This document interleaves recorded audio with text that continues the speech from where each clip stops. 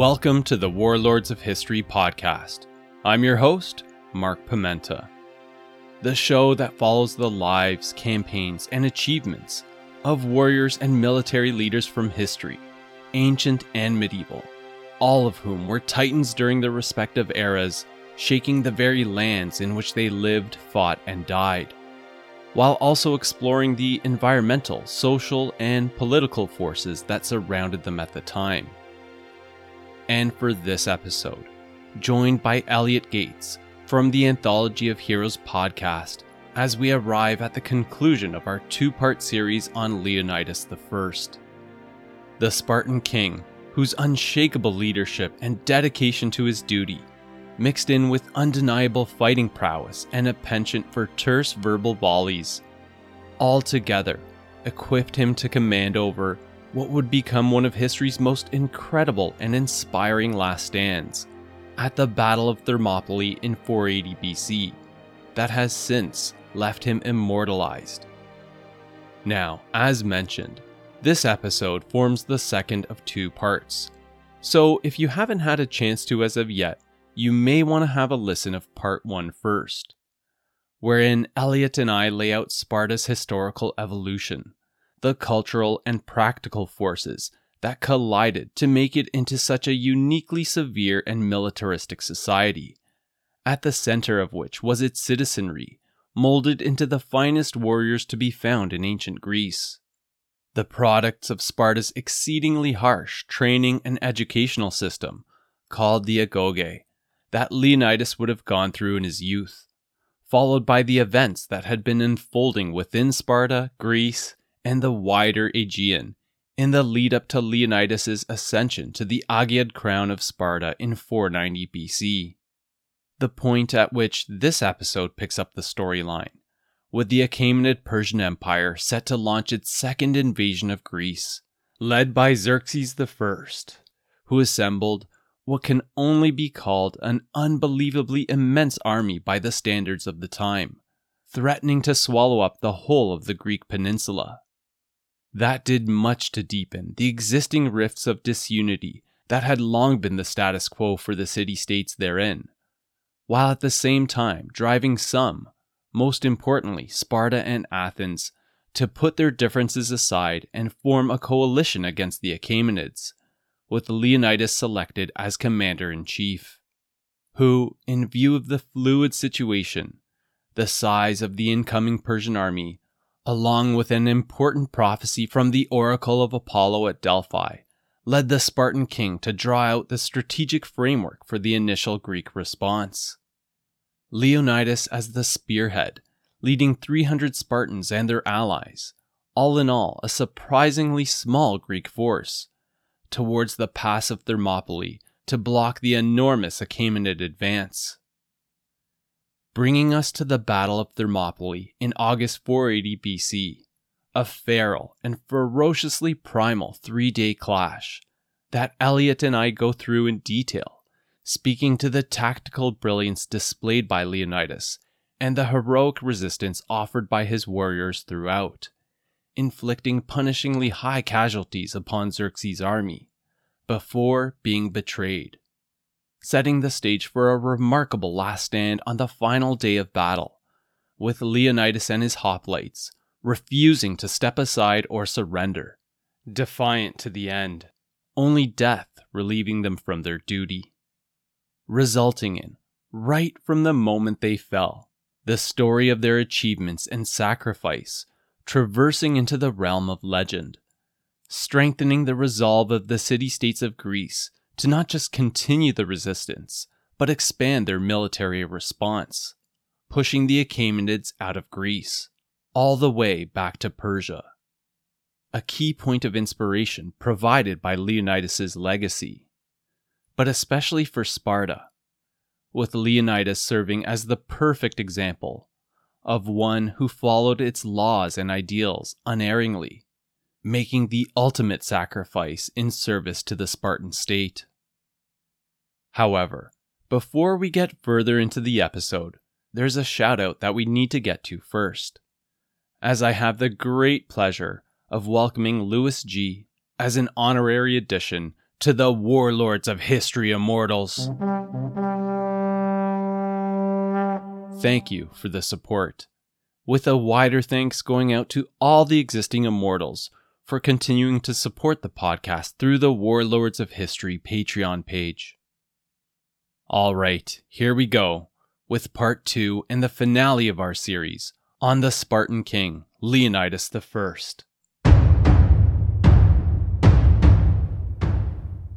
Welcome back, everyone, to the conclusion of our two-part series on King Leonidas of the Spartans, as we now approach the Battle of Thermopylae. And when we last left everything off in part 1, it was late in the 480s BC, with the throne of the Achaemenid Persian Empire having recently passed into the hands of Xerxes I as the new King of Kings.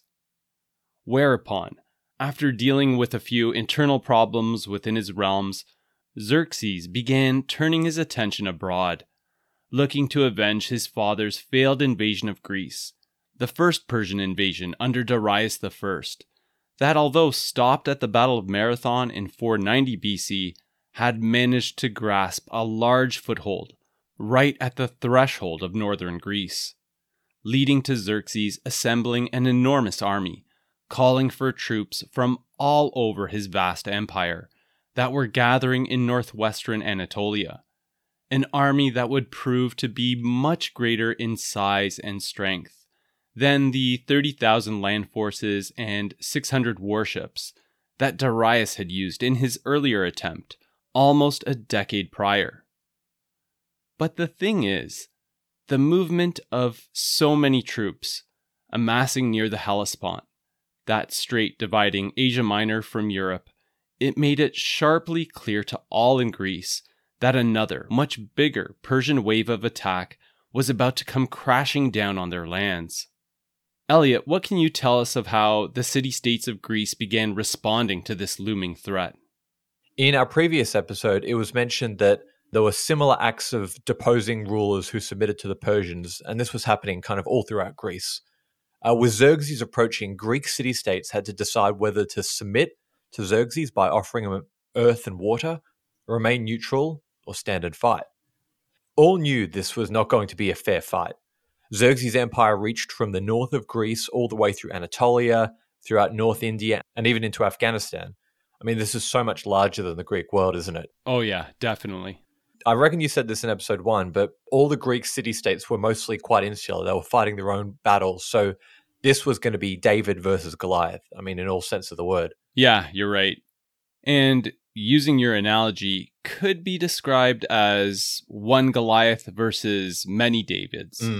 Since this brings us back to an important point that we referenced in part 1, in that the city-states of Greece, largely due to the geography of their peninsula and the relatively small pockets of arable land, had pretty much right from the onset always been in fierce competition with one another. Sometimes forming alliances amongst each other, but typically only for short periods of time, fiercely protective of their full sovereignty and political independence. Granted, the Spartan-led Peloponnesian League was a bit of a departure from that, but that was still quite a new institution, formed only around some 50 years prior, and regional, only applicable to some of the states of southern Greece.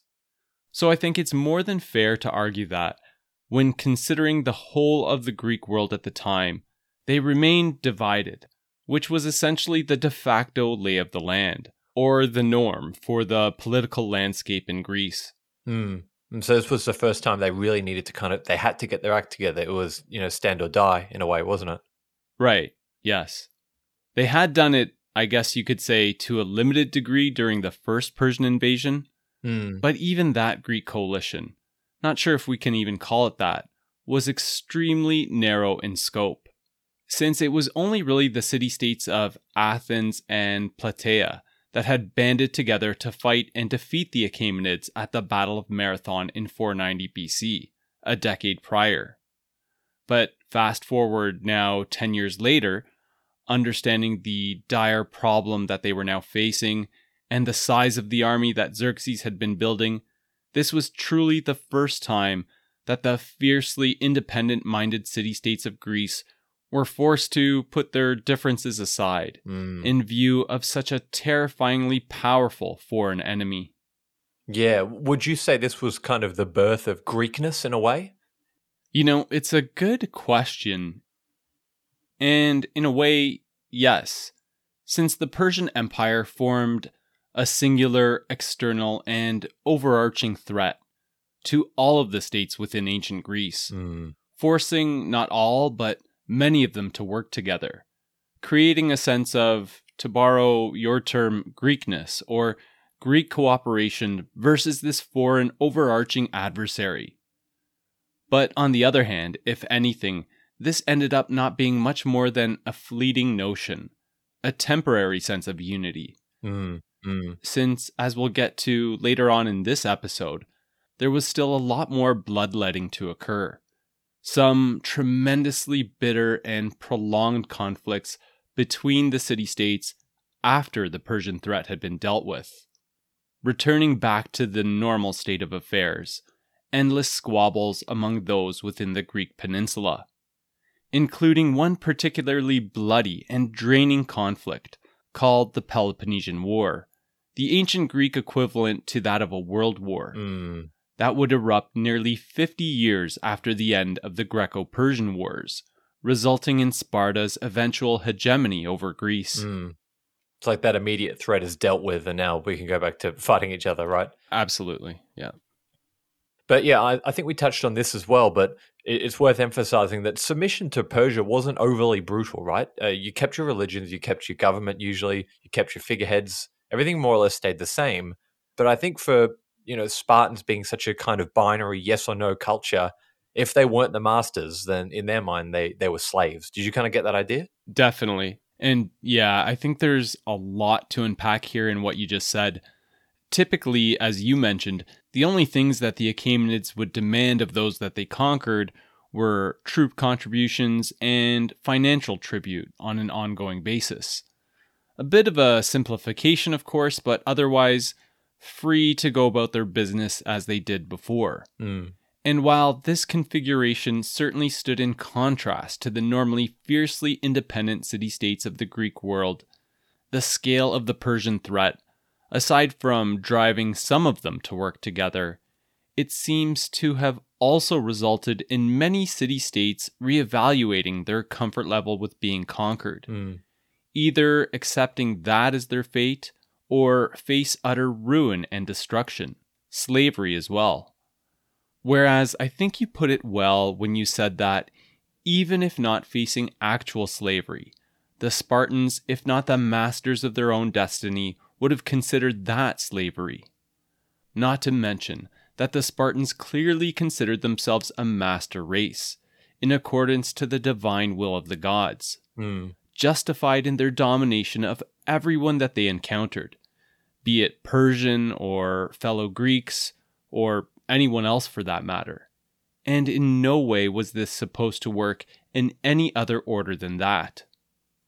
And so what living under Achaemenid rule would have ultimately represented to the Spartans was, in essence, the unraveling of their entire world. Their way of life, really. Square peg in a round hole kind of thing. That's right. That's right. So in 480 BC, Xerxes launches the second Persian invasion of Greece, essentially to complete what his father had started. Xerxes' land forces numbered 1.7 million, according to Herodotus, but modern estimates kind of go within the ranges of 120 to 300,000. But still, this is an enormous army. Yes. Right? Even by those standards, by these standards, it's huge. You're absolutely right. I love Herodotus's description of the Persian army. He referred to it as being so vast that it stretched from sunrise to sunset. That's right. Draining rivers and lakes as they traveled deeper into Greece. Phenomenal. Yeah, just that image of just drinking rivers dry is, terrifying, right? Definitely. What do you think was the more accurate number of troops that they had coming into Greece? From what I've read and from the historians that I've seen that are a bit more palatable, I would say it's probably 150,000. I kind of just like to go in the middle.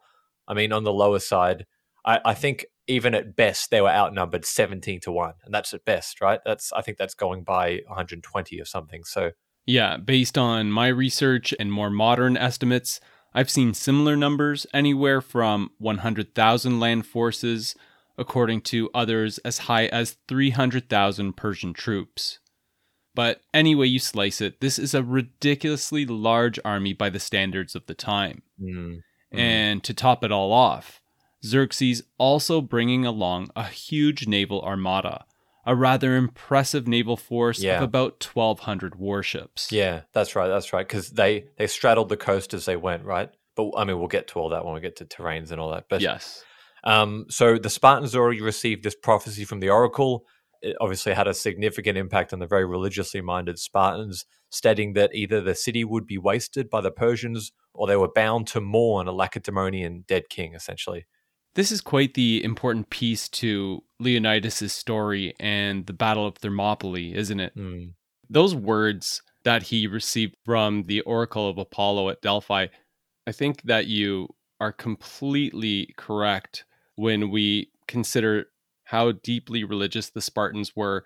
This prophetic guidance would have been extremely impactful to Leonidas and the Spartans. And upon receiving that guidance, this would have undoubtedly weighed heavily in their unfolding defensive plans. obviously, it says a lot about him that just kind of takes this news and he kind of that's his purpose now. He doesn't try and shy away from it. He's king, and he decides, well, okay, if that's my destiny, that's what we have to do, right? Yeah, and his sense of responsibility to the Mm, state of Sparta itself. We talked about in the last episode how of lesser importance one's individuality was when it mm, came to their presence within the state of Sparta. The mm, state of Sparta, their needs took precedence over everything. But mm. even within that fold, there was this adherence to overarching law, but also religion as well. Mm. They're all just cogs that kind of keep Sparta moving, aren't they? Individual cogs. Right. The assembled Greek forces numbered probably around 7,000. That's kind of the number I saw. Is that on par with what you got to? Yeah, same here. About 7,000. So obviously Leonidas has got his famous 300 Spartans that were selected for the mission. They were considered the greatest warriors in Greece, and these 300 Spartans were considered the greatest warriors in Sparta. So, I mean, really, really, this is an elite, top of the line task force. They were known as Hippias. The Hippias were young men who, in the Agoge training program, these were the best of that. So they were the strongest, the bravest, and the most patriotic. Leonidas mandated that every man of the 300 must have a son to continue the bloodline. And as a lot of Spartans didn't have kids till after 30, there were probably a lot of men within the 300 who were much older. I mean, Leonidas himself was what, 50, 55, 60, something like that? Yeah, I think at the time, as we near towards the timing of the Battle of Thermopylae, if the numbers in terms of his birth date around 540 are correct, he would have been about 60 years old. Mm, Certainly far older than I think most accounts of this battle tend to place the yeah. Spartan king, right? But Mm, I would agree that that notion would also be extended to that of the 300 Spartans, mm, mm, being that they had that requirement, those requirements that were placed in front of them, that they all had to have living heirs. I would tend to say that this group would be older than would be typically seen in the spread of a Spartan army. mm, mm. Right. So at the end of the day, Leonidas had effectively 300 Spartans and around 7,000 men onto, at minimum, 120,000, at max, probably around 300,000, with most of the Greek resistance concentrated from cities around the Peloponnese. So, I mean, I guess what's your thoughts on the strategy here? What were they trying to do? Were they trying to defeat? Were they trying to defeat them? Were they trying to block them? There's a lot of things that are thrown around. All right, so here we are on the eve of battle with Leonidas getting ready to lead his 300 Spartans and their Greek allies, approximately 7,000 troops in total, to the narrow pass of Thermopylae, but also fully aware of what they were up against. This behemoth Persian force, depending on the estimates, as you mentioned, Elliot, somewhere in between 17 or up to 40 times larger than their number. And this raises all kinds of questions in terms of Leonidas's overarching strategy, why Thermopylae was selected as the location to make their stand, and interestingly, why both the Spartans and their Greek allies sent such a comparatively small force. Mm. So I'll speak to that first. Now, looking at the small numbers of the Greek coalition army, I think part of this is attributed to the fact that many Greek states, notably Argos, Achaia, Corinth, Aetolia, and Crete, among others, they were sitting on the fence, trying to figure out who was going to emerge victorious, Mm. and certainly not wanting to get on Xerxes' bad side if he was going to end up ruling Greece. That's part of it. But then why did the Spartans only send 300 when their citizen count was hovering at around 30,000 at this time? Surely they could have sent a much larger army, because they in fact did later on in the subsequent battles Mm. after Thermopylae. One of the main sticking points here is the same one that prevented their involvement in the Battle of Marathon a decade prior. It was due to the fact that the timing of the military operations for Thermopylae conflicted with the timing of the Spartan religious festival, the Carneia, that we talked about in the last episode.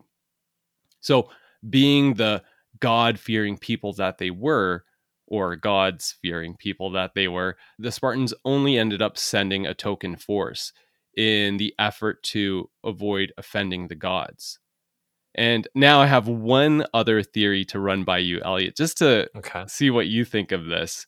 Although I have no accounts substantiating this at all, I have a budding theory that the timing of this attack may have been a shrewd calculation on Xerxes' part, since among his many advisors was the exiled Spartan king Demaratus. So it could have been that Xerxes purposely selected the timing that he did for Thermopylae, wagering that the Spartans wouldn't be able to attend in full force. Though admittedly, again, purely speculation on my part. What are your thoughts? Yeah, I've never heard that, but I think, to be honest, that to me that makes a lot of sense, because it would mean that, even the Greek city-states that were kind of on the fence, they're more likely to say no because we've got our religious festivals, right? Right. I think that's a really good point. I've never thought of that. Didn't even come across it. Yeah, I just thought it was interesting because, adding to this notion, when Darius the First attacked a decade prior, it was also around this timing. Right. And we can only guess. Maybe it was just coincidental, but certainly it took the Spartans out of the fight because they weren't even involved at all. So who knows? This is all possibility. It's all speculation. I like it. Yeah, I'm looking forward to your thesis on that next year. Yeah, I'm gonna start working on that. Thanks. No. So again, speculation, but I think more concrete to this whole concept of the small Greek army at Thermopylae is that the numbers also don't take into consideration the adjoining military operation that was to Mm. take place at the same time, just off the coast, the naval battle at Artemisium, that was about 50 kilometers to the east of Thermopylae. Because that invasion force that Xerxes assembled, included amongst that number was 1,200 warships that the Greeks Mm. had decided to meet in battle as well. An Athenian-led naval coalition of around 270 ships. That's, I guess, part of it, the low numbers. Do you have any thoughts to add there, or even in terms of the selection of Thermopylae as the battle site? Yeah, I think originally the site had been, from what I remember, further up. I think you're right. It was a strategic pass near Mount Olympus. That's kind of at the borderlands between northern Greece, Thessaly, and where the kingdom of Macedon began. That pass is quite similar to Thermopylae. It was dry. It was a gorge. It was the idea of funneling Xerxes' troops into a narrow pass. Obviously, was the plan all along, wherever they were going to go. Right. And Thermopylae was the one for it, without a doubt. It's a narrow gorge. There's cliffs on one side, the sea on the other. Yes. You can't be flanked, not easily. And I think a lot of people, if you look up Thermopylae now, it's kind of hard to envision it now because it's much further inland. Back then, it was right on the cliff, right? Right now, it's to your point, it's about a 5 kilometer distance from the sea, from what I understand. But at Leonidas's time, it was just 100 meters across Mm, from Mount Calidromo to the sea. mm, mm. So I think, yeah, that would probably be in my mind why it was so, they picked this. It was definitely, this place was picked on purpose. It's different terrain I know Xerxes has an army from across the world, but generally his core soldiers, this is going to be a different terrain than what they're used to. It's hot, it's really dry, it's just scrubby, it's like a gorge. So they're aiming to use any advantage of the land that they can to kind of negate the small troop numbers they've got. I couldn't agree more.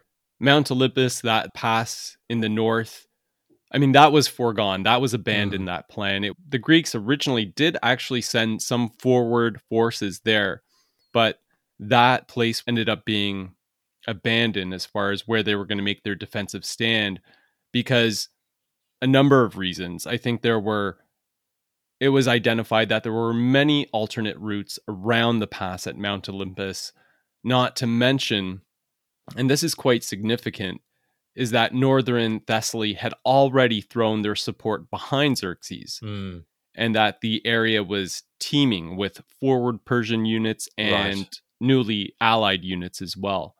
All of this resulted in Leonidas foregoing northern Greece to the Achaemenids, leaving it to them, and selecting Thermopylae as the battle site, as the main choke point between northern and central Greece. And adding to what you said, Elliot, I think both strategically and geographically, ultimately the best place to optimize the strengths of their hoplite warriors in terms of armor and toe to toe infantry combat abilities, while at the same time negating the overwhelming advantage that the Mm, Persians had in numbers and not allowing them to engage in any flanking maneuvers. Meaning that if the Persians were adamant about getting access to central and southern Greece, which of course they were, the only possible way was straight through that pass. mm. And I think Leonidas intended to make the toll of passage extremely costly for the Achaemenids.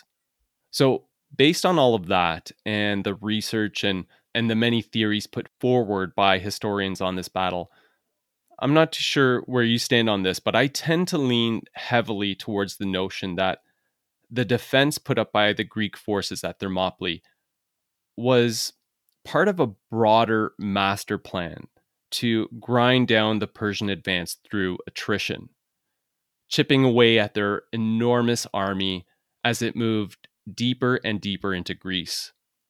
Yeah, I definitely think so. As we've touched on, they had all the religious festivals at the moment, so they knew they weren't going to be able to get everyone, even if they wanted to, for a big battle. So it's a two-pronged approach. Can they, first of all, hold them off for as long as they can and give the states some time to, get everything together, wait for all the festivals to finish, and then as well as while they're doing that, perhaps Xerxes will be so demoralized by how many men he's losing in this meat grinder that it'll force him back.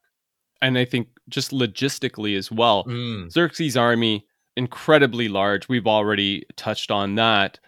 So could you imagine the nightmare of maintaining those supply lines, mm, the logistical nightmare that went along with keeping such a large army fed and watered in field in hostile territory, no less?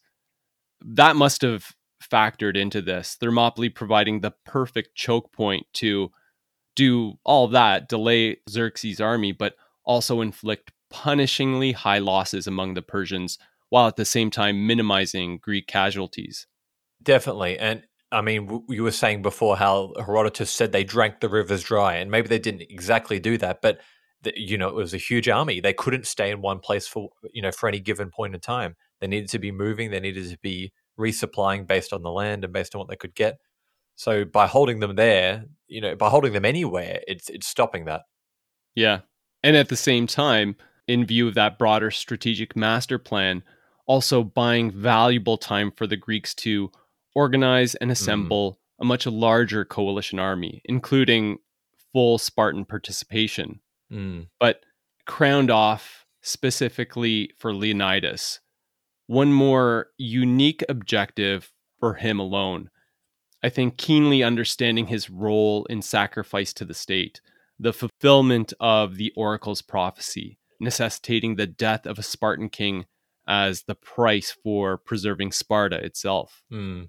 And as Leonidas and his 300 made their final preparations to depart Sparta in late July 480 BC, I'm convinced that by this point, both he and his men were acutely aware that they would not be coming back. Mm. Now, this is partly explained through the criteria by which these warriors were selected for the task.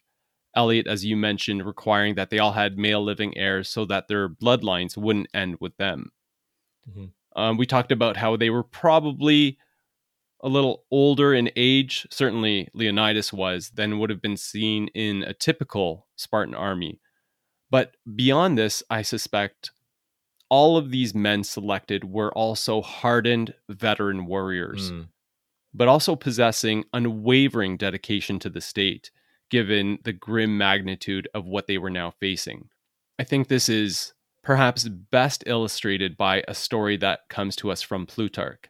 When Leonidas' wife Gorgo, understanding of her husband's fate, what awaited him at Thermopylae, asked him what she was to do without him.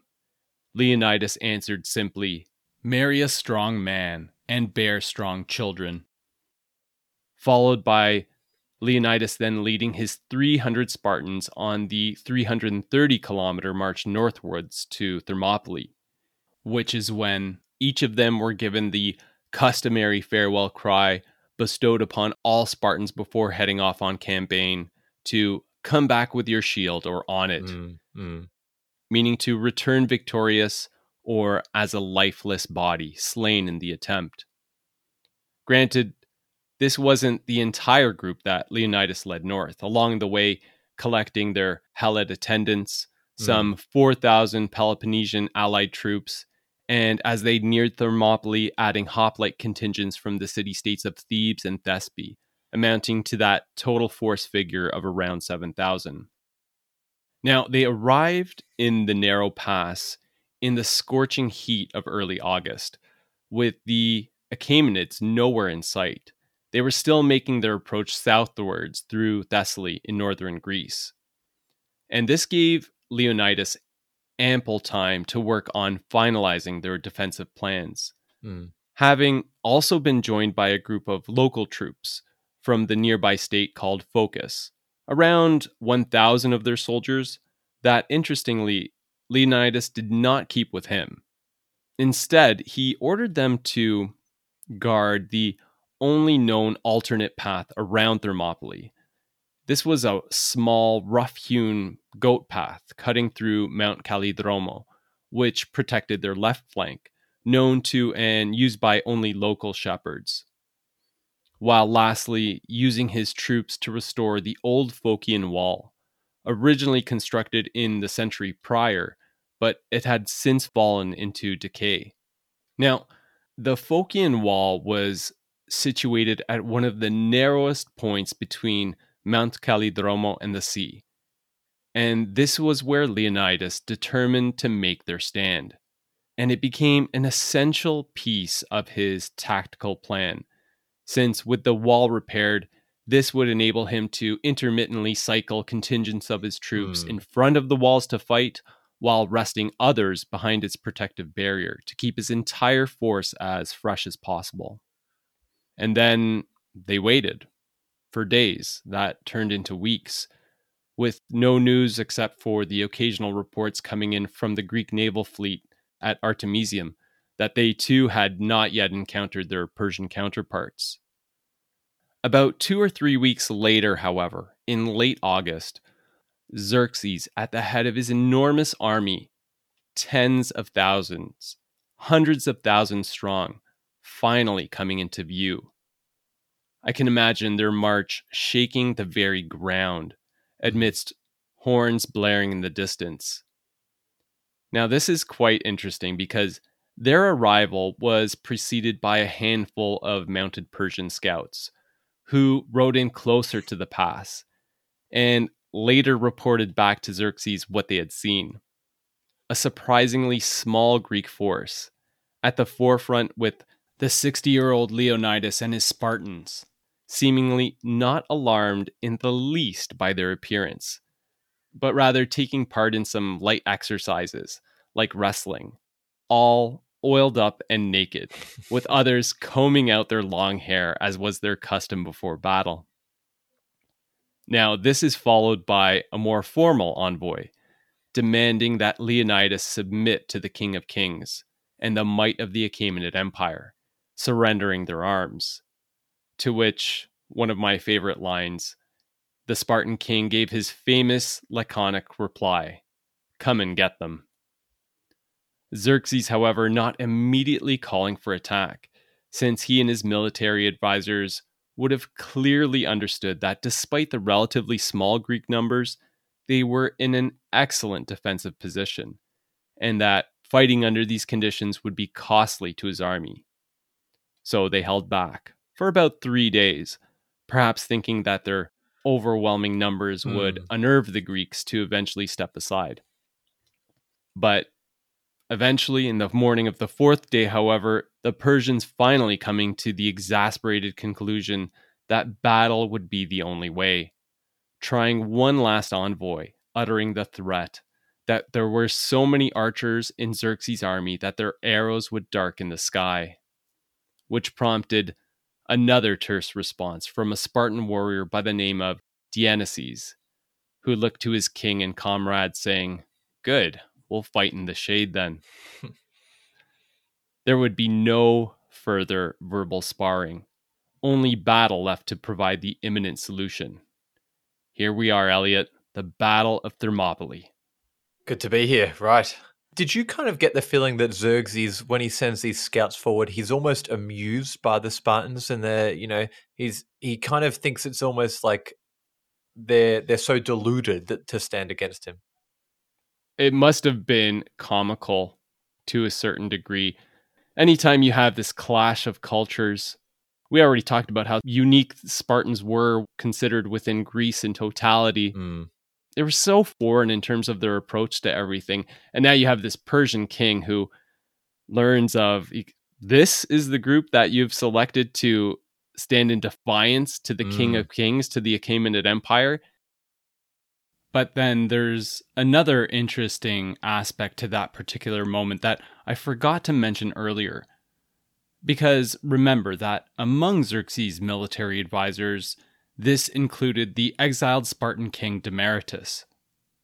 And when Xerxes learned of these few Spartan soldiers who were initially found in front of the Phocian wall, leisurely exercising naked, others grooming themselves, barely acknowledging the Persian scouts that had found them that way, Xerxes later asked Demaratus, quite amused by the whole scene, why on earth would the Spartans be engaging in such seemingly bizarre, leisurely behavior on the eve of a battle against so formidable of an army? Demaratus then warned him not to take the Spartans lightly, and according to Herodotus, Demaratus said, "One against one, they are as good as anyone in the world, but when they fight in a body, they are the best of all." All of this, I would imagine, must have been quite bewildering to Xerxes. Almost insulting to him that he gets dragged all the way here from Persia for this, almost, Yeah, definitely. Right, so I think when the Spartans were approaching, I'm not entirely sure of the geography, but I believe if they're heading around the coast, they would have been able to see this snake of men just that seemed almost endless. And that psychological factor of then standing there or camping there and waiting for several days. I mean, anyone who's not dedicated to the cause, they're leaving, aren't they? It's so fascinating. I imagine it by night. They're looking out into the horizon, meaning the Greeks, the coalition, the 300 Spartans, and they're seeing a sea of fires, campfires dotting the landscape as far as the eye can reach. And then by day, just seeing that enormity, that massive humanity that's coming down to bear on them. And they're looking around at themselves and they only have 7,000. And then in the horizon, they see this insanely large Persian force bearing down on their position.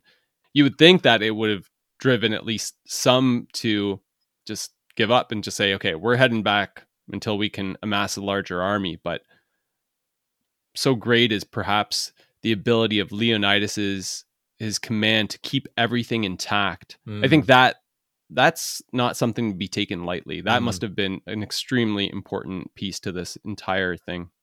Without a doubt, yeah. So the battle begins on August the 17th. It's a hot, dusty gorge, and by the time Xerxes arrives, he sees these 300 Spartans in phalanx formation, right? They're in a tight, compact group, shields shoulder to shoulder with long spears pointing out. And at first he sends in, almost to just finish them off, right? He sends in his median soldiers. Now, I don't know if you got the same impression from me, Mark. These medians are almost from his heartland, right? They're not the best of the best, but still, these are well-trained soldiers. They've got wicker shields, and I think they kind of fight with a variety of weapons, spears mostly. Did you get that impression? Yeah, they're definitely probably the majority of his troops, more his regular troop contingent. I think in part what was part of the driving force for these soldiers to be selected is that they were used to mountain fighting. Within the lands of Persia, a lot of mountainous territories, and especially in comparison to Thermopylae, very similar configuration. Dry, the mountainous areas, the limited passages, certainly that's reminiscent of their homeland as well. So I think in part that was why they were initially selected. But was your understanding as well, ultimately they had some deficits, right? In facing these Greek troops, they were more lightly armored than the Greeks. You mentioned their wicker shields, and yes, they used a variety of weapons, I think spears predominantly, but what's really important to consider there is that their spears were considerably shorter than what the Greeks were using. So these medians essentially, they throw javelins first, as you usually do at the start of combat. And we mentioned the Spartan shields are wood coated with, I think it's brass or bronze? Bronze, yeah. Bronze. Yeah. So it essentially just bounces off. So they're forced to charge in. And as we said before, right, this is a gorge. So there is no way to get around. So it's man to man. There's only a small combat width between them. There's nothing else that can be done. You've got to fight one-on-one. So Leonidas signals a strike back, and as he pushes back, it shatters all these the shields of all the medians, right? Pushes them right back. Blood and entrails fill this gorge, and as Xerxes watches this, Wow. he stands up from his throne in shock. Herodotus actually says that he just can't believe what he's seeing. He has just been completely repelled by these tiny group of men. Wow. So as the day kind of goes on, he keeps sending more and more of these people through, and it's just not getting anywhere. So he brings in, I think this is everyone's favorite, the Immortals, right? Yeah. Now, I didn't actually get what the Immortals, in terms of the armor they wore. Maybe you know a bit about that. I know they were called the Immortals because their numbers were so numerous that if one fell, they'd instantly be replaced. So, they were immortal. Yeah, 10,000 soldiers, the elite of the Persian army, certainly more heavily armored than the other troops in Xerxes' army. They were extremely skilled. They would be selected from the various units, those that had distinguished themselves within the regular Persian army, and then selected for the 10,000 immortals. Their numbers always kept at 10,000. So if someone fell, they would immediately be replaced by whoever was the next best in line. But they were exceptional archers, great at fighting overall, famed for their battle prowess and dedication to their Achaemenid monarchs, also serving an important dual purpose as the imperial guard when not on campaign, and in times of war as the absolute best soldiers of the Persian army, called upon for the most difficult tasks when a breakthrough was needed. I can't help but get out of my head, as much as I try. In 300, they're presented as almost ninjas, right? They've got I think they've got dual katanas and a silver kind of mask. I don't know if they had that, but they were certainly top of the line, right? 100%, you're correct. They were more heavily armored, their equipment of the finest quality. Certainly this would have set them apart and be distinctive from the mass. But yes, no jeweled katanas and definitely not ninjas. So virtually these men face the exact same issues that the Medians did. They come up against this wall. No one is giving an inch, right? Every single Spartan is holding the shield right to the shoulder of the person standing next to them. They can't make any headway. They've got these enormously long spears being pressed against them, and Hmm. just like the ones that came before them, they're absolutely slaughtered, right? And this is a tiny, thin gully. You're going to be seeing everyone. If you're coming up in a line, almost like a meat grinder, you're seeing the person two in front of you, he's dead. Wait a few more minutes, that guy's dead. And their bodies are just all over the floor. And the psychological impact of that must be huge. Oh, without a doubt. So by the time the day ends, the sun's setting and Xerxes is astonished by what he's seen, and you kind of get the impression that Demaratus is almost a bit like, "Well, I told you this is what was going to happen."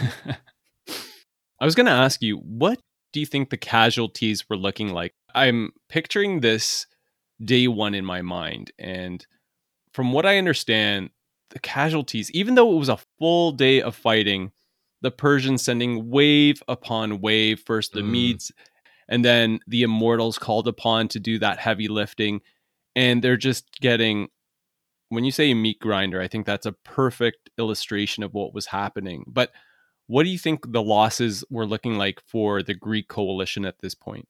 I didn't read any sources that gave specific numbers, but if we look at ancient battles, the rout is usually when the men drop en masse, right? When it's a shield wall to a shield wall, there's just a stab here, and then that person's dragged back, another person goes in front. But for a whole unit to be rotated out, if for the medians to be pulled back and another one to come in, that must be some real numbers. I mean, I don't even want to speculate. What do you think? I think they were extremely high for the Persians. I think they were extremely light for the Greeks. Mm, The advantage in armor cannot be yeah. underestimated, and their shields as well. The advantage that the Greek hoplites had in terms of toe to toe reach, the greater length of their spears, that's another important factor. I'll touch upon this a bit later, but I think by the time the first 2 days of battle were completed, the losses for the total Greek force were maybe about somewhere in between 30 to 40% of their force, and much less so in day one. Mm, They were just dominating that pass. mm, mm. Yeah, we didn't talk too much about that on armor, did we? But essentially, it's a trade-off between being bogged down and, in this case, incredibly hot, wearing these, breastplates and greaves, as opposed to, not wearing much but being able to be more nimble. And you can see by how day one went which one. Yeah, and to your point, that's why the javelins being thrown upon them, the arrows that are being rained down on the Greek forces are doing actually very little damage Mm, throughout the course of that first day. That is an important piece to this entire battle. I mean, it was a perfectly selected as well, right? That's why Thermopylae ended being such an ideal spot. mm, It maximized the benefits and protection of the Greeks. The only way that the Persians were going to do something, it wasn't going to be head on. It was if they could somehow get around them, which all their attempts were being thwarted at this point. mm, mm. So day two begins, and by this point, the battle must have been littered with putrefying body parts because hot heat, fecal matter, blood. It's going to be a real gully of just horror. Definitely. Xerxes forms up this kind of all-star squad from all the different races and nations that he controls. And I think he does this to impress upon the Spartans the breadth of the men that he can call under. You've got wild Celtic Scythians in their gold jewelry formed up next to veiled Arabian warriors, jet black Ethiopians next to Egyptians, and all manner of Greeks as well fighting these Spartans. And these men are just all standing ready. And although these are being picked from the best, these are the best of the best of their own units, they're not trained together. And I think that's something Xerxes missed. They all fight in their own styles and they all fight in their own way. They're not working as a solid unit like the Spartan hoplites are. Well said. The Greeks, that's what their soldiers were. They were Mm, hoplites. All Greek citizens, that's what they fought as. Granted, the Spartans, it was even a completely different echelon of warrior, as we illustrated in the first episode, but mm, they were, I would say, clearly the best type of infantry soldier between the two nations by far. And this is what led to such great casualties amongst Xerxes' forces, particularly in those first 2 days, and what allowed the Greeks to maintain their cohesiveness Mm, and remain as a unified group, with Leonidas at the same time trying to keep them as fresh as possible, because these are days of constant fighting. mm. And so the only way that Leonidas was able to keep his troops somewhat rested was to keep on cycling them in front of the walls and other units to the behind the Phocian wall, and keep on doing that throughout the course of the day when there were breaks in the fighting where they could do so. Yeah, they're going behind that wall to get some water, maybe some food, rather than. I Yeah. mean, Xerxes doesn't need to do this because they're dying too quick. To be honest, there's no need to Yes. cycle them out. But on this day particularly, Leonidas employs this tactic of feigned retreat to break formation. So I don't know about you, but when I read about feigned retreats in battles, they're usually Mongols or riders from the steppe. So to do this Yeah. with Yeah. people with huge long spears, this is a tough thing. So what essentially, I don't know the impression that you got, but I got the impression they kind of gave ground, almost like they were starting to falter a bit, and maybe one, shoulder or something of the group might fall back, and it would create a bit of a vortex, a bit of a gully. All the Persian troops would kind of run in and think they've got them on the run, and then all of a sudden the Spartans would wheel back on Leonidas's command and just cut them to pieces. I think this speaks to two interesting pieces of Spartan strategy and warfare: deception and exceptional drilling and Mm, training. So, to your point, I believe that there was a number of sequences, and the Spartans would utilize this quite consistently when facing different groups of Persian warriors.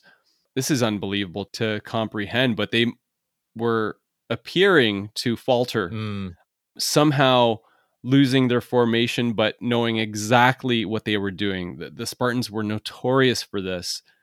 And then the Persians would see them starting to waffle and rush forward in pursuit. The Spartans are falling back, but then a command is uttered. Leonidas shouts out a command mm, to reform their ranks, and they just turn with precision mm, and just cut down whoever is pursuing them. Incredible execution that the Spartans alone were known for against Greek adversaries, mm. doing elaborate, complex formations that no one else could even conceive. And they were doing this at Thermopylae to a devastating effect. And it's so risky, right? Because if you don't reform on time, or this can really turn into a rout. You could actually be in a lot of trouble if you don't adhere to those orders exactly when they're meant to be. Just shows the regimented drilling they've been exposed to. They know exactly already when to do it. Yeah. Well, I guess when you do it day in, day out, every single day from 7 up until 60 or whatever age that one is at, you're going to get pretty darn good at it, I guess. Yeah, you are. So as all this is progressing, right, the second day has progressed more or less, the same as the first, probably with a few more casualties from the Spartan side. Everyone's a bit more tired. But as they're doing this, Xerxes is approached by a man, a Greek man. His name is Ephialtes. Ephialtes now in modern Greek means nightmare. So you can imagine what this guy's about to do. In the same way we say Judas is someone who betrays someone, right? So, Mm-hmm. and he approaches Xerxes. He's from somewhere a bit further north of the Peloponnese. He approaches Xerxes with this offer to, he sees Xerxes has not been doing well over the last few days, and he offers to show him this secret pass. And this pass, Mark, is the one that you were talking about, the old goat track around. And Xerxes agrees. I mean, why wouldn't he? It's not going well here. So Xerxes' troops are guided by Ephialtes through this goat pass, essentially around the gorge. So they go all the way around the back. It's quite a long pass, quite up into the hills. It's, single file. It's not meant for armies, but they do get there. So Leonidas had assigned a group of Phocian Greeks to guard this pass. But from what I understand, there's a bit written about this, they're taken by surprise, right? They're overwhelmed. Yeah. The immortals are the ones that are selected to travel Mm, this goat path in the midst of the night of the second day. mm, And you're right. The Phocians are completely surprised by their presence. They were not anticipating this. And from what I read, the immortals proceeded to pepper them with arrows, Mm, and the Phocians, understanding the enormity of what was approaching them, these 10,000 immortals that were traveling through the path, they tried to move to a higher ground area where they thought it was going to be a lot harder for the Persian warriors to get to them. mm, And the Persian warriors just passed on through. They didn't even engage with the Phocians, had moved higher up land, and understanding what they did, they essentially gave up the pass mm. without much of a fight. Yeah. Yeah, and I got the impression, well, from what I read, there's a few people who almost blame Leonidas for this. Why did he send the Phocians there? But the guy only had 300 Spartans. What's it going to be? It doesn't. There's no last stand of 270 Spartans and the 30 sit on the pass, is there? Do you think there's any truth to that? It's an interesting notion whether Leonidas, if you look at everything he had done, he executed everything so well, but perhaps one of the misses was not at least including one Spartan overseer to that Mm, of the Phocians. But I mean, you could contrast that as well in the sense that what is one Spartan commander going to do, mm, overseeing even 1,000 Phocian warriors when you have 10,000 Persian immortals that mm, are breaking through the pass? In order to block them, you would have needed a sizable force, probably a collection of Spartans there. And to your point, how can you split up the 300 Spartans and still make them into an effective fighting force when the main assault is coming through the pass of Thermopylae? mm, mm. Question for the ages. But the point is, when the sun rises, Leonidas and the 300 Spartans they're caught in a pincer. They've got nowhere to go. There's the enemy on one side, and now the enemy is behind them. So I'll start painting this picture now into the very early morning of the third day. As the darkened sky began showing hints of dawn, this is when the aged Spartan king received word from a breathless Phocian runner that the Persians had discovered and broken through the mountain goat pass, reporting the elite Persian immortals, thousands of them, filtering in by the way of this alternate route, and that in the approaching hours, Leonidas's forces were about to be surrounded, trapped within the hot gates. Now, I'm not sure what your impression of this is, but from what I can imagine, Leonidas probably not showing much of a reaction, accepting the news calmly, understanding that this was the end and what was expected of him and his warriors. Yeah, I agree. I think it's fulfilling a prophecy he was expecting, right? It had to come soon. I don't think he knew it would come that day, but he knew it must have been coming. I couldn't agree more because within this was also an opportunity for him to fulfill the oracle's sacrificial requirement, at the same time giving both he and his men the chance to achieve what the Spartans considered a beautiful death, a concept related to fighting with reckless heroics, even when confronted with certain death, in the aim of winning immortal fame. And so, as the Spartans began rousing from their slumber, Leonidas reportedly awakened them to the news of their impending fate, ending with another of his famous sayings, telling his men to ready themselves, saying, "Eat a quick breakfast, for tonight we shall feast in the underworld," before calling a council and dismissing their Greek allies to evacuate the field, advising that the Spartans were going to stay, also providing the rear guard to allow for their escape. And this is the point at which somewhere in between 2,500 to 3,000 Greek warriors departed. But interestingly, not everyone going along with this exodus.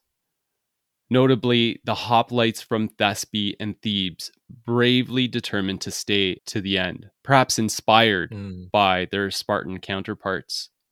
And a lesser known fact was that the Spartan slave attendants, the helots, also remained, though I tend to doubt that they were given much of a choice in the matter. mm, All of this adding up contrary to popular belief, not just what was left of the 300 Spartans that would put up this incredible last stand, but still a Greek coalition of some 1,200 to 1,500 men that Leonidas again led out to assemble beyond the Phocian wall, and who all together, as the searing late summer sun arose in the third day, came to view this incredibly grisly scene around them, accompanied by that putrid stench of blood, sweat, and corpses laying on the grounds outside the wall.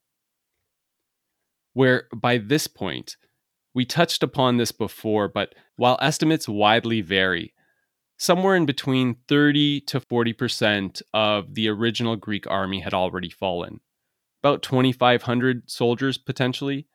Granted, this is a figure that was significantly dwarfed by the Persian losses. But yet, to their credit, did little to dissuade the Persian troops that also bravely marched out to again fiercely assault the Greek position. Perhaps smelling blood in the water, emboldened by the understanding that their adversaries would soon be surrounded. And while the Greeks, led by Leonidas and his Spartans, continued to put up a remarkably valiant resistance, as the morning hours progressed, their formations and energy finally began to fray at the edges. Since now, possessing fewer numbers, Leonidas was prevented from cycling his units in and out of the front as he did before. Not to mention that the majority of their weapons and equipment had been rendered useless, spears shattered, shields broken, increasingly unable to fight as a phalanx, and starting to wilt under the Achaemenid waves of assault. Followed by Leonidas himself in the thick of battle, killed by Persian archers, and his body falling to the ground. And this resulted in the two sides surging forward to recover it in what can only be imagined as a gruesome and primal clash, wherein a few Spartan warriors succeeded in claiming the corpse of their king. But this is before altogether abandoning their position at the Phocian wall upon learning of the arrival of the Persian immortals at their backs.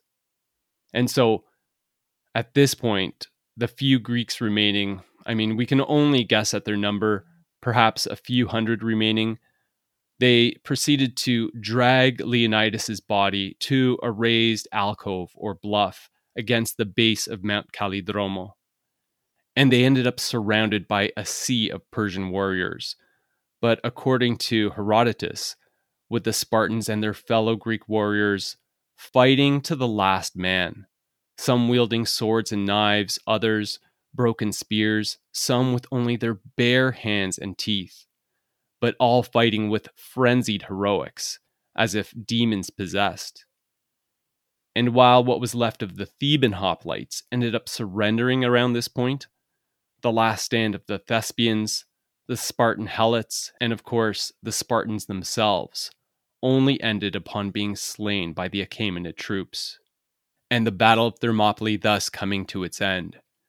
Technically, yes, a victory for Xerxes, since he now controlled the strategic pass, gaining entry into central Greece, but a victory that came at an astonishingly steep cost to his army. 4,000 Greek lives in exchange for an estimated 20,000 Achaemenid troops laying dead on the battlefield. And whereas most accounts of this incredible last stand tend to finish everything off here, romanticizing the post-mortem glory poured upon Leonidas and his 300 warriors, those who paid the ultimate sacrifice, while certainly fitting, isn't entirely accurate, being that not all of the 300 were killed at Thermopylae.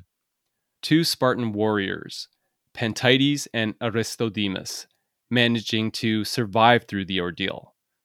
But we'll get to their stories a little later on. Right. So what happened after the Battle of Thermopylae? Here's a couple of the more immediate outcomes to help us tie up some loose ends. For the Theban hoplites, or what was left of them that surrendered during the closing moments of the battle, Xerxes had them branded, literally branded, as subjects of the Achaemenid Empire before allowing them to return home. perhaps as a form of psychological warfare or an attempt to sow fear in the population and show the futility of resisting him. Right. Then there was a naval battle that had been raging 50 kilometers off the coast of Thermopylae, 270 Greek vessels against a Persian armada of 1,200 warships. For that battle, while it wasn't considered a victory for the Greek coalition, has been labelled more so as a tactical stalemate, since the Greeks, despite losing about 100 ships, managed to destroy approximately 2 Persian vessels for each one of theirs, helped greatly by a storm that claimed 200 or more Persian warships. And while this seriously weakened the Achaemenid fleet by a count of around 400, a third of their original number, it didn't prevent their ability to continue on the invasion of Greece. And lastly, what became of Leonidas's body? Although the typical Persian practice was to treat worthy fallen foes with honor and respect, Xerxes, in a fit of rage over the stubborn resistance and huge losses inflicted on his army, orchestrated by the Spartan king, ordered Leonidas's body decapitated and set on a pike at Thermopylae, a grisly symbol marking his triumph there over the famed Spartans, the best and most feared warriors to be found in Greece. Interestingly, once news began to spread in the days and weeks that followed about what had happened, with the Greeks and the Spartans led by Leonidas had managed to achieve their incredible last stand, fighting to the bitter end, fearless in the face of terrifyingly bleak odds, dragging 20,000 Persians into the underworld. Although technically a defeat, in many ways the Battle of Thermopylae was ultimately a huge victory for the Greek world due to the following. First, the more practical wins, such as high casualties caused to Xerxes' forces, and the fact that they were delayed for so long at Thermopylae, which put great strain on the enormous field army needing to be sufficiently fed and watered. Yeah, definitely. Secondly, it provided a key point of, let's say, belief behind the ability and the determination of the Greeks not only to withstand the Achaemenid invasion, but also significantly expand their response.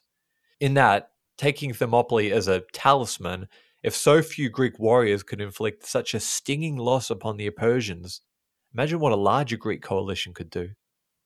A notion made stronger by the galvanizing of wider cooperation among the normally fickle city-states of Greece, helping to convince some that had been previously sitting on the fence, like Argos and Corinth, and even Thessaly, that had earlier thrown their support behind the Persians, to instead join the Greek coalition.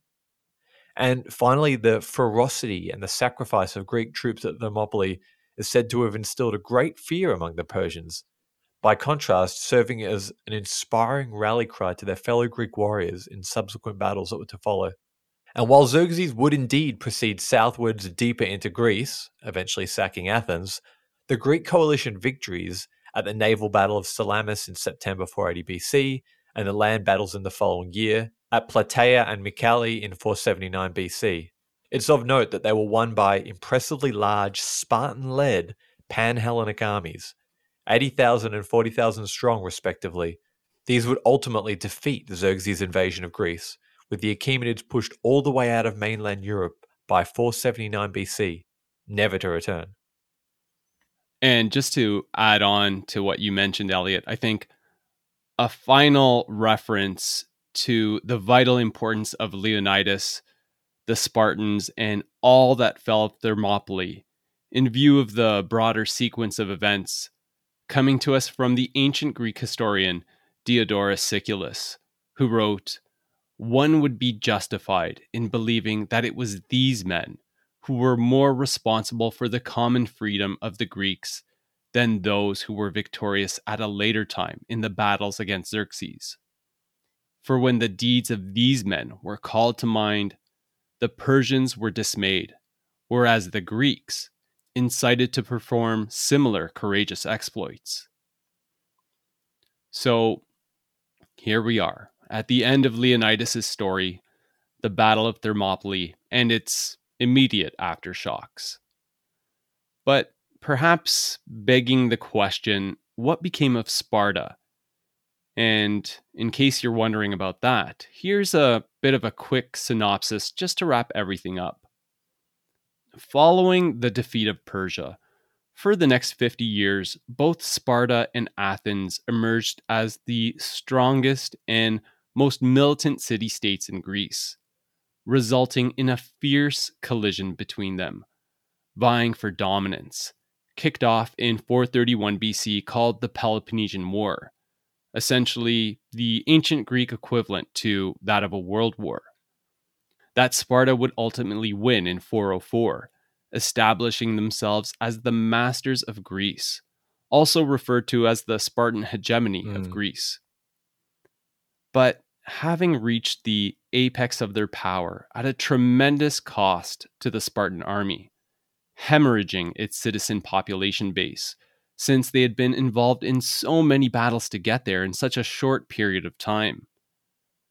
The Spartan population thus whittled down to just under 10,000 by the turn of the 4th century, and that eroded further due to their newfound position, which forced them to become an active player on a bigger stage, necessitating Sparta's involvement in a dizzying amount of political issues and altercations all across Greece and the Aegean, steadily sapping at their number and strength, and later with the veneer of their military invincibility shattered forever when defeated at the Battle of Leuctra in 371 BC by the Polis of Thebes, that took over the hegemony of Greece, with that title shortly afterwards being relinquished to Philip II of Macedon, who spurred the rise of Macedon, the empire that his son Alexander the Great would take to even greater heights, also reducing the Achaemenid Empire to ashes. And while throughout this period, Sparta still managed to survive as an independent nation, their role was more so as a nominal power in Greece, a shell of their former glorious selves, consisting of a much reduced population, according to some estimates as low as a mere 1,000 Spartan citizens. Wow. It had just been too much for them, trying to maintain their hegemony that had costed them ultimately everything. I think that, in combination with the Peloponnesian War, truly, it's amazing, right? You think about it, you reach the apex of their power, and that became their undoing in a way. Couldn't keep it up. Absolutely. And as a result, they were increasingly unable to hold back the tide of revolting helots, losing their territories to them and various Greek adversaries that by the dawning of the 2nd century BC had reduced Sparta's territorial extent to the lands just around their city. And with Sparta's political independence finally coming to an end upon being defeated in the Laconian War by a collection of Greek city-states headlined by the Roman Republic, who overthrew Sparta's final king, King Nabis, in 192 BC. So, we've talked about Leonidas, the Battle of Thermopylae. Now we've seen the end of Sparta itself after so many centuries at, climbing to the apex, maintaining it through their amazing military, now reduced to ashes and fallen completely, even politically. I think this is a fitting place for us to expand on Leonidas's legacy and perhaps talk about some of our final thoughts and maybe some of the things that struck us profoundly in terms of his lifetime. Yeah, I think there's something about his story that makes it addictive to learn about. I mean, there's so many other people that died for causes. I mean, this story that is the real last stand. I think it's because, Leonidas, he was never meant to be king of Sparta, but he took on the mantle with such dedication and just embraced all the sacrifices that came with it. It was a new role for him, and everything that he got with it, he took it on. I think the pithy comebacks to Xerxes' demands, the extreme imbalance of power, and the reason behind what he fought for, freedom, that's what makes it so interesting and so relatable. It's something we'd never want to lose as a person. The combination of all those things are things we like to read about, we like to hear about. Everyone likes an underdog story. Everyone likes to get behind someone that is fighting the status quo. At the end of the day, Leonidas was a true warrior king. He didn't sit at his palace and send out men to fight for him. He went in and did it himself. So today, the Thermopylae Pass is geographically very different to what it looked like during Leonidas' time. But where the battle took place is marked by a plaque. Next to that plaque is a stone lion that commemorates Leonidas's men, and the plaque bears the inscription, "Go tell the Spartans passer-by that here, obedient to our laws, we lie." I think it's really one of those goosebumps quotes, isn't it? It's really so powerful. It's one sentence. It's pretty much, we did our duty, and what a duty it was. What a fitting monument marking the Greek sacrifice there. In particular, that simple stone slab sitting just inches above the ground, bearing the epitaph that you mentioned, Elliot, in commemoration of Leonidas and the Spartans. One might think, considering the enormity of what they had accomplished at Thermopylae, that this would have warranted a monument on a much grander scale. However, in my mind, this fits exactly with the Spartan ideal. It's nothing ostentatious, quite sparse really. Even the words used for the epitaph, an excellent example of laconic speech, which, perhaps, is precisely why it fits with the Spartan ideal so perfectly. Not overtly emphasizing their individual military exploits, but still alluding to the eternal glory that their fallen king and his warriors had gained for themselves in service to the Spartan state. Besides that, there's one more statue for specifically Leonidas himself. It's a bronze statue. You've got Leonidas wearing the traditional hoplite helmet and armor.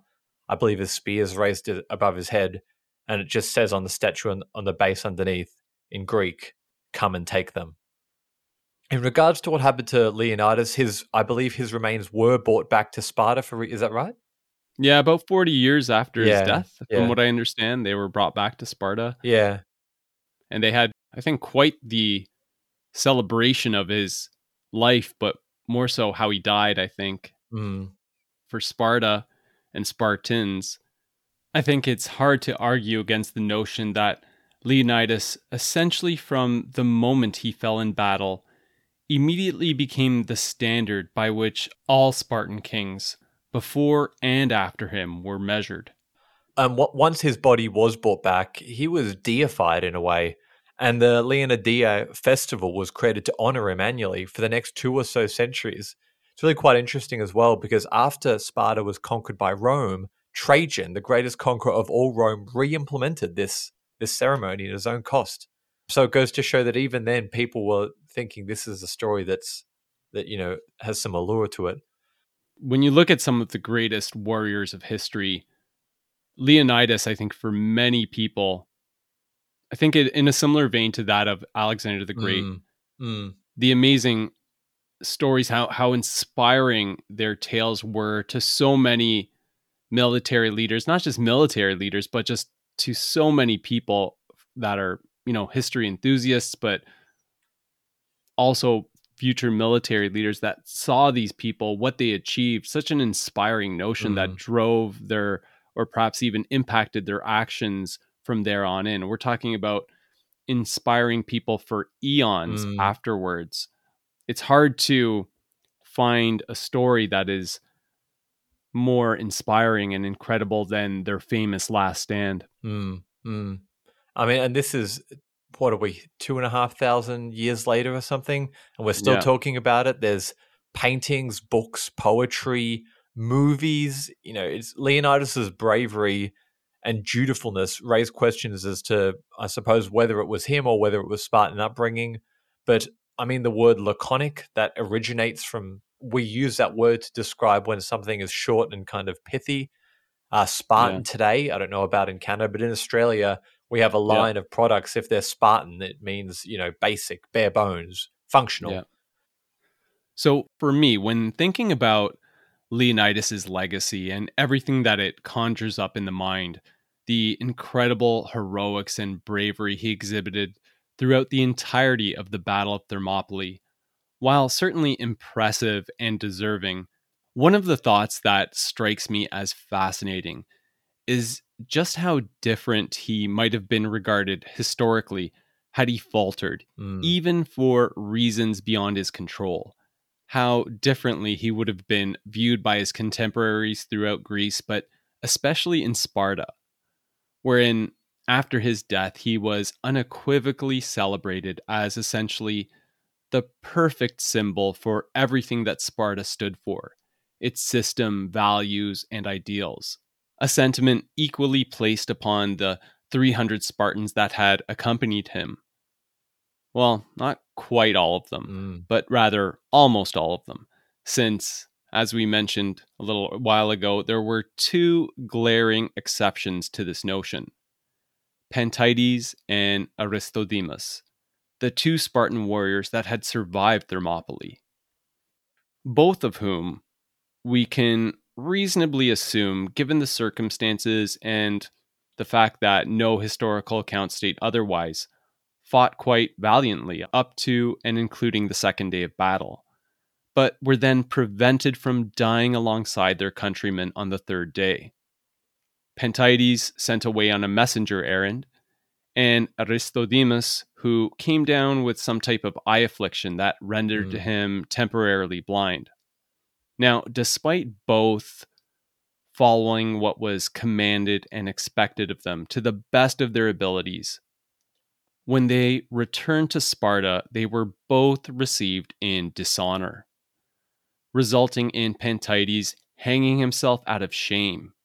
And as for Aristodemus, although he didn't do that, choosing instead to go out in a blaze of glory during the Battle of Plataea, Herodotus singling him out as the bravest of all warriors in the battle, even that was insufficient in the eyes of the Spartans to regaining his honor, being that the stain of not falling at Thermopylae remained, never to be erased.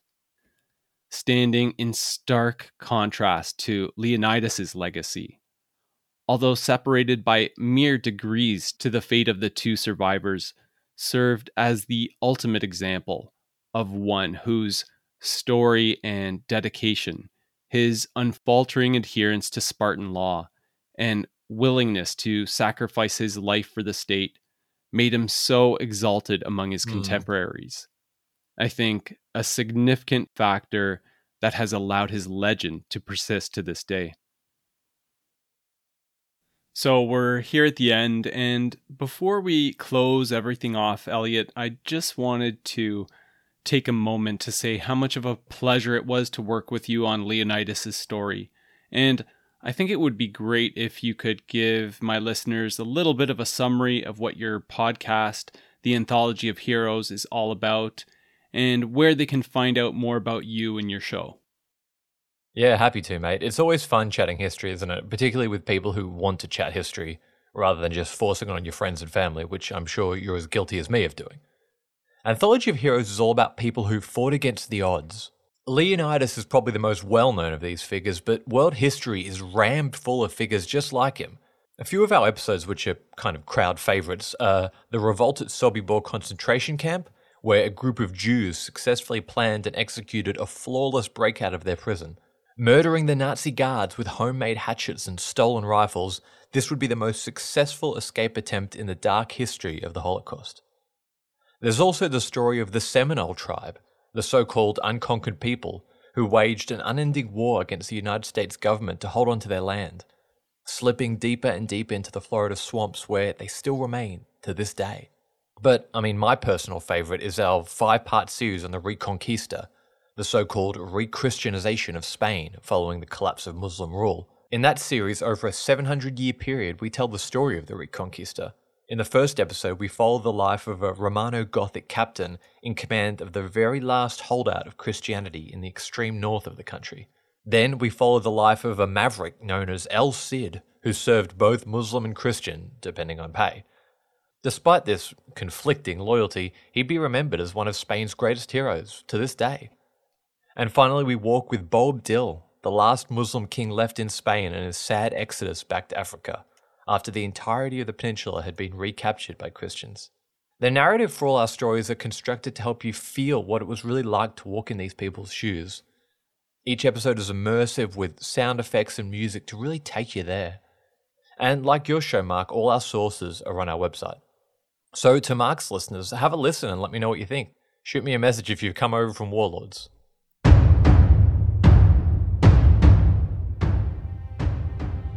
In the next episode, as much as I've enjoyed the collaboration here with Elliot, diving into Leonidas' lifetime, ancient Sparta, and the Battle of Thermopylae, I hope you're as excited as I am to be returning back to the Roman Republic and the continuation of our series on Scipio Africanus. With what the young Scipio would have seen and experienced as a part of his father's army, getting his first real taste of war, attempting to chase down the invasion force of the Carthaginian general Hannibal Barca at the dawning of the Second Punic War in 218 BC, wherein we'll start by going back in time to get a better understanding of what Carthage had been up to after losing the First Punic War, and how their subsequent aggressive expansion in the Iberian Peninsula, championed by Hamilcar Barca, made the Carthaginian Empire stronger than ever, with the leadership over the Carthaginian holdings in Hispania later placed into the hands of his son Hannibal, who put together a frighteningly formidable army that he boldly used to instigate war with Rome, before embarking on one of the most audacious marches in military history, seeking from modern Spain to,